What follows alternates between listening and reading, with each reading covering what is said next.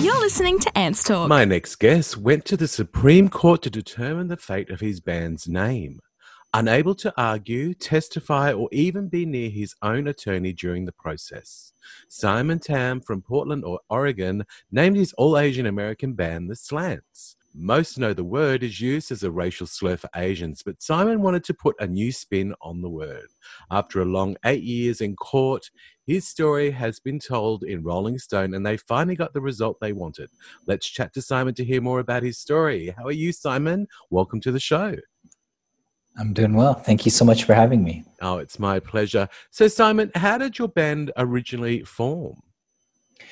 Well, it started out as an idea. I saw this kind of vacuum, this lack of Asian Americans in the music industry, and I thought, how cool would it be to have a band that actually celebrated the culture?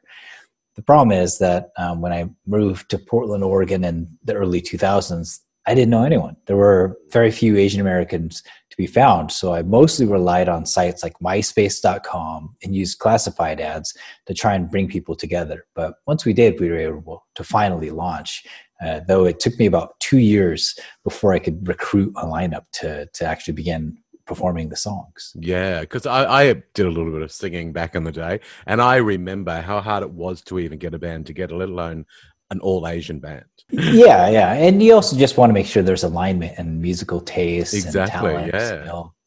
And yeah, definitely talent. Now, when it came to the name, how did that come about? Well, the name actually came to me before I even had a band. I was having a conversation with a friend of mine about this idea of wanting an all-Asian band. And I was like, what's something you think all Asian people have in common? And they said, slanted eyes. So I thought, yeah, it's interesting because first of all, it's not true. Like not all Asian people have slanted eyes, and we're not the only people on earth with any kind of slant to our eyes. But then I kind of recalled those experiences. Like, I was violently attacked a few times as a kid. I was bullied, and it was because I had this particular eye shape. And I also knew, Asians are the most bullied demographic in American schools. So I knew I wasn't alone in this experience. And I always associated slanted eyes with shame, embarrassment, and kind of fear. So I thought, how cool would it be if we could flip the association to something positive? If we could turn this stereotype upside down and actually address those issues. So that's when the idea for the Slants was born. Plus, it just sounds like a cool band. It sounds like a new wave band. Yeah, I love it. I really love it. It's funny you speak about that because I've got other friends of mine that are dark-skinned. And I think that what a lot of people don't understand, I mean, me even as a gay man, I got bullied. But the difference between us, myself and you guys is that mine isn't always physically known. Like unless you've got very feminine traits or are acting out or whatever, we can normally walk down the street and get away with it. Where it's completely different for someone where the appearance is what people are having the issue with. Yeah, like we can't hide behind other aspects of our identity. It's just kind of there. Yeah. And that's one of the difficulties. But I think it's also one of the opportunities as well, like to address those stereotypes and say, like, look, we come in many different ethnic backgrounds. I mean, even just amongst Asian people, you're talking about over 100 different, completely different ethnic identities, histories, languages, and culture. And this is an opportunity to say, like, we're not all the same. Like, we know it's kind of a race is kind of a social construct anyway. And this is a way to help highlight that. Yeah, definitely. I mean, with all my Asian friends, it's amazing to actually get to know about their backgrounds because so many parts of it is so fascinating. And if people only sat down to actually learn that themselves, they would really truly find something that's really fascinating about the planet and about people. But you've just got to get to know the people to do that. Absolutely. Yeah. So when did the trouble start about the whole name issue? Well, the trouble began when I just wanted to have a very routine thing, which is to get a registered trademark for our band name. Like, musicians got to do this all the time. We got to protect our intellectual property rights. And we never actually had any issues with the name until we applied for the trademark. And that's when the government came back and said, hey, your name could be disparaging to persons of Asian descent. I'm like, we're of Asian descent. What are you talking about? And it turns out there was this law that had been on the books since the 1930s that basically says you can't register trademarks that might be considered scandalous, immoral, or disparaging. But the decisions made by the people, like in terms of who gets the law gets applied to, that's where it became very evident that we had some problems, right? So the law, it's supposed to like prevent the marketplace from having a bunch of crude language and that kind of thing. But the legislators who made those decisions oftentimes came from very dominant cultures and therefore didn't have the same experiences as the people kind of below. And so what we found out over the years is that, in theory, you don't want a bunch of offensive stuff out there. Like, I agree with that. But when it came to the decision-making process, the benefit of the doubt was extended to people like those making those decisions. And so we did a number of studies, and we looked at other people who kind of studied this a lot longer than I had. And it turns out the law was almost exclusively enforced against people of color and members of the LGBTQ community. Because, we tend to be the people that say, hey, we want to take this thing that stings and turn it around. We want to empower ourselves and take authority. But we aren't the people that get the benefit of the doubt. So that's why every single racial slur that you could think of had been a registered trademark, except when it came to the members of that community. Wow. And same thing with many other phrases that, from the gay and lesbian community, for women, like the groups that kind of say, like, we want to take power for ourselves and flip the script, change the meaning. Well, whenever our groups decided to do that, the government's like, hey, you can't do that. That's way too scandalous.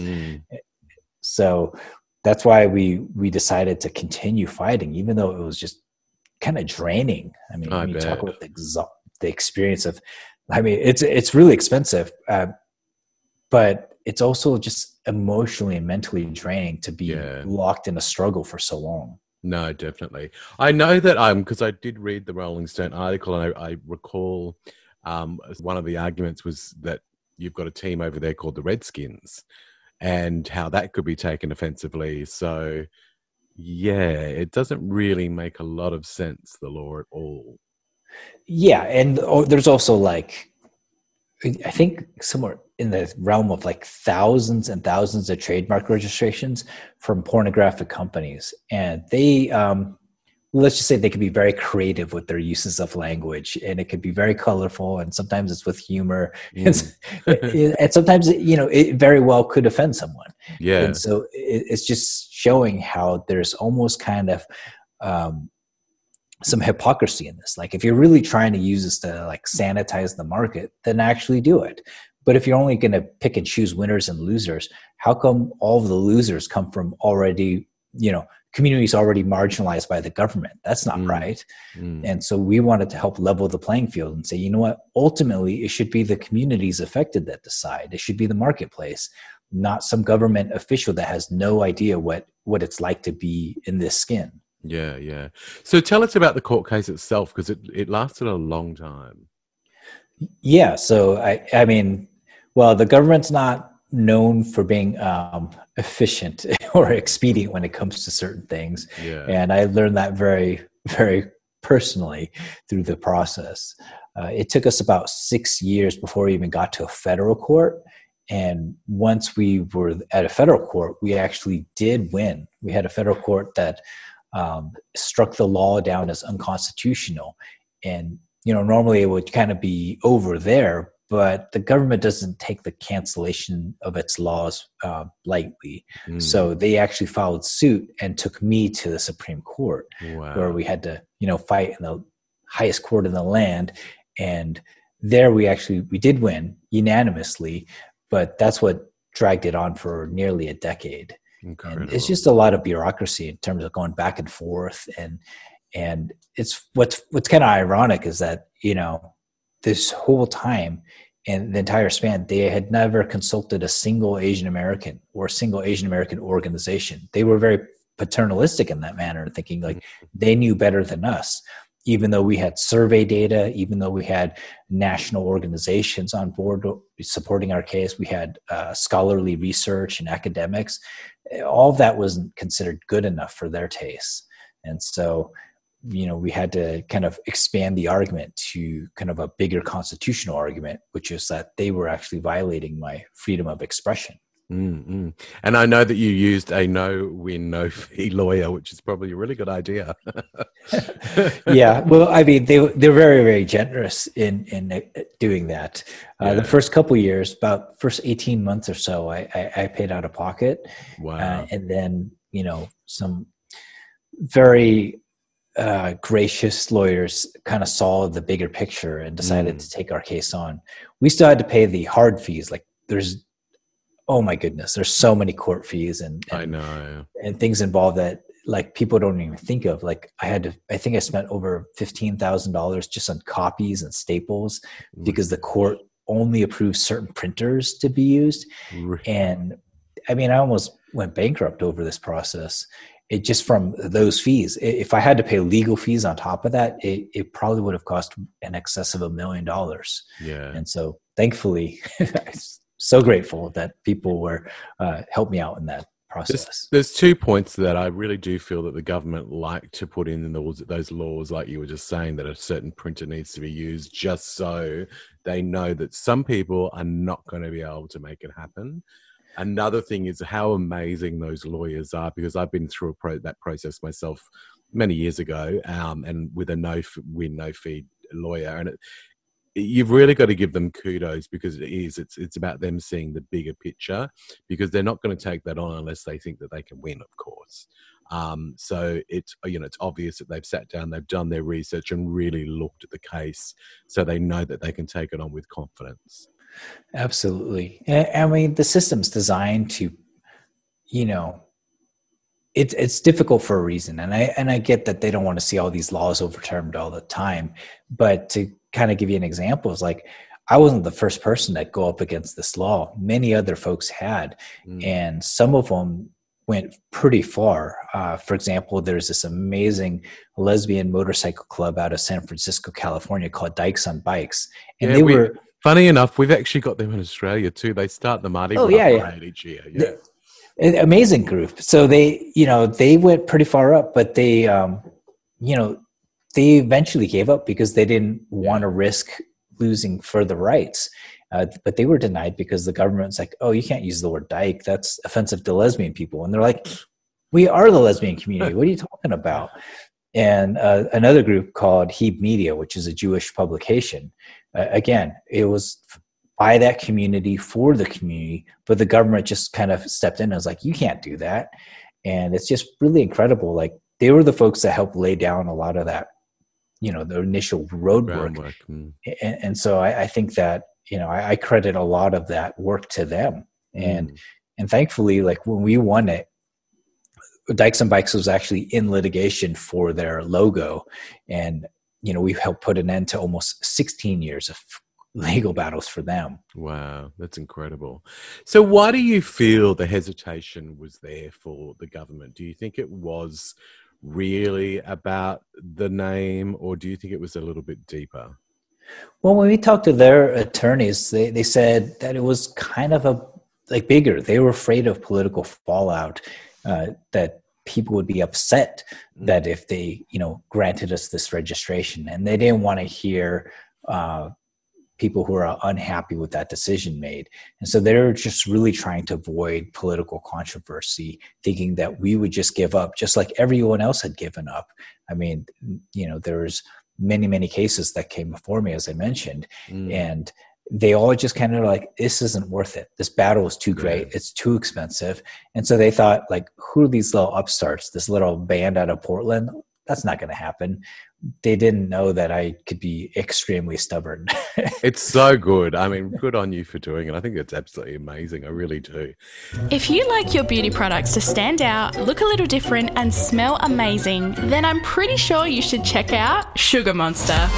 Brand new and completely Adelaide-based, Sugar Monster scrubs are natural body products with a quirky style to them. You'll have to see to know why. All completely handmade, vegan and cruelty-free, with skin-loving ingredients that your body will love. Plus, they smell good enough to eat. But don't actually do that. Check out the range at sugarmonster.com.au and support local business. Do you find the music industry as racist as it seems the courts were?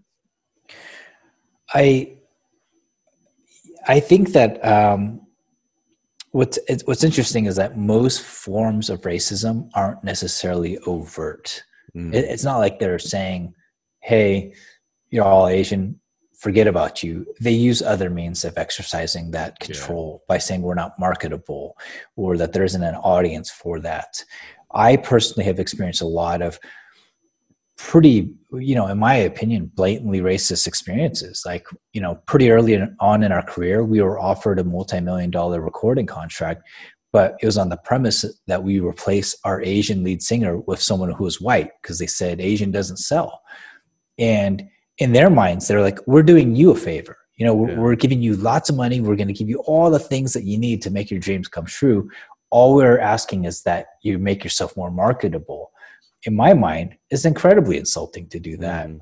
And so, I think it's getting better. People are talking about issues of race more often and more openly, particularly in the last year or so. But I think we still have a long way to go. I think there's still a lot of unconscious bias that people have simply because they don't have the shared experiences that we do. Yeah. And obviously they've never heard of K-pop.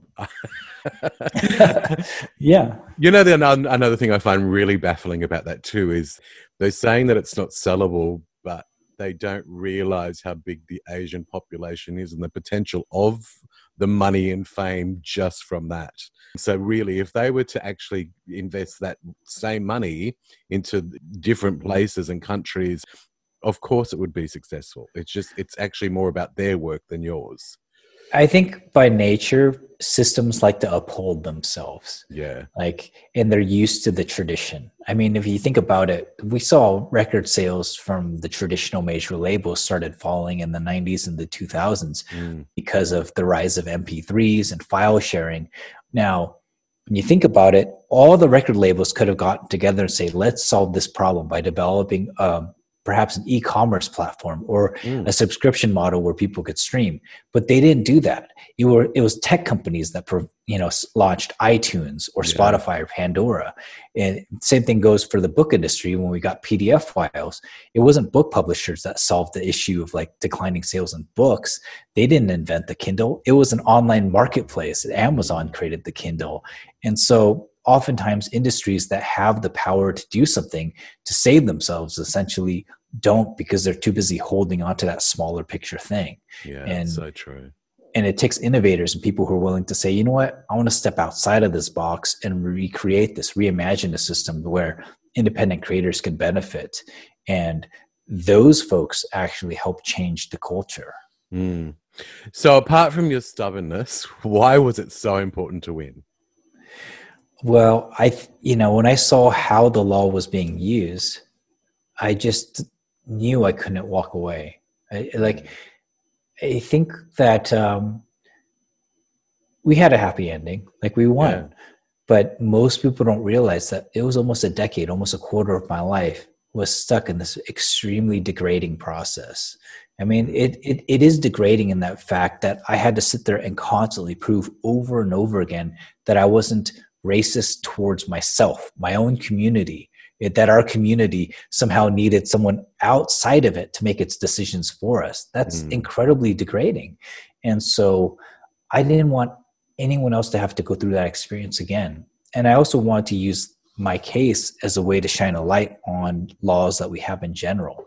People may assume, even people with the best of intentions assume that they know what's best, but oftentimes it's the people at the center of these laws who are most affected by them that ought to be making the decisions. It's funny you mentioned you're out in Australia, and I was actually sharing my story at a law conference in Sydney, and one of the folks that work for the government said, wow, your story is so incredible. If you actually, and they certainly identified with my cause. And they said, I bet if you tried to apply for a trademark here in Australia, you wouldn't have this issue because we have a lot of Asian people here. We get it. And I was like, it's funny that you mentioned that because I actually did try for a trademark in Australia, and I was rejected by Australia's version of that same law. Wow. And the guy was just floored. He's like, I just assumed that we would know best. And I was like, no, it was the same application. We provided the same evidence, how we're supported by our community, and you outright rejected it because you assumed you knew better. And he was just like, he couldn't quite fathom it. And I was like, it just goes to show that, we can think we know better, but oftentimes, we have certain blinders and we're just not aware of others' experiences. Yeah. Just quietly, I do really believe this, being an Australian myself. Australians like to think they're not as racist as we actually are. The country is quite racist. I mean, I can ask several of my friends from different backgrounds and they will all attest to that. It's nice to have that warm, fuzzy feeling and think that it's not. But if you were to really look at the country, especially if you go on Facebook and you look at, I mean, even just recently we had the Australian Day celebrations, and with the Aboriginals here, they call it Invasion Day because it's where a lot of them were murdered and killed when the settlers first came. So they're wanting to change that date so it doesn't actually happen on that day. Well, because of the posts on Facebook or from the news sources, the comments underneath were just disgusting. And it's and it's sort of like, really, if you're going to deny racism, just read those comments and see how blatant it is out there, because it is there. You've just got to look. Yeah, I think it just shows how we're all susceptible to racism or to ignorance. And oftentimes, I'm not saying like I'm perfect, or any community, even communities of color are subject to this kind of thing too, because that's the power of like racist structures, things that are invisible, because some people benefit and others don't. And oftentimes if we feel like we're losing power, oftentimes people will lash out however they will. And it's just one of those unfortunate things about it, and why it's so important to be constantly be aware of our own kind of own bias and to check ourselves. I've always been a firm believer in there's a dickhead in every race. Well, and every gender, every class, exactly. You can slice it, Yeah, exactly. Now, going back to that label experience, what ended up happening? Did they just reject the offer altogether and just say, well, if you're not going to do it, that's it? Well, we actually met in person, and they handed me the contract, and the conflict was just absolutely. I just inside. I was actually in deep financial need at the time, and I think they knew that. And they're just the power of their swing. They were trying to guilt me into signing this thing. Like, hey, if you sign this thing, your parents could retire today. Like, everyone in your band would be taken care of. Even if we replace the lead singer, you could pay him out and he'll be taken care of. And I mean, it was tough, but then I thought, like, the whole point of me starting this band was for representation, to fight for these ideas. How could I betray that? And so I actually took the contract, I ripped it up, and I was like, no, this is racist. And good on you. And it was funny because they were like, they kept presenting it as, we're doing you a favor. Like, Rolling Stone is never going to cover you. Pitchfork is never going to cover you. You never be on Billboard. That's just the industry right now. But, they thought they could honestly put me there if I had their help. And I was just like, no, that's racist. And I was like, you're going to regret it one day. And what's funny is, like, you fast forward like 8 years later, and I was in every one of those publications. And I was like, oh man, I wish I still had the guy's number. I know, just fax him a copy. Yeah, but at the end of the day, I heard this phrase kind of, it gets tossed around a lot. It's that the best form of revenge is living well. Yeah, it's so true. Especially to the point where you're not harboring resentment anymore. You're just living and feeling fulfilled. Yeah. And I just was like, what matters for me is not to like prove those people wrong, but to make the way a little bit easier for those coming behind me. And if I could do that, if I could create art and change culture, then then I'm in good shape. I'm happy about that. That's brilliant. So tell us more about the band. Well, our band actually retired from live touring in late 2019. We played our final show as a full band in Portland, Oregon, and I guess it was kind of a mixed blessing and a curse at the same time. But like we decided to step down right before the whole world shut down, and kind of essentially ended live music for the most part, and so it ended up being okay. We're still writing and recording, but we also decided to focus our time, money, and energy into a new nonprofit that we had started, because we wanted to help empower other Asian American artists find their artistic voice.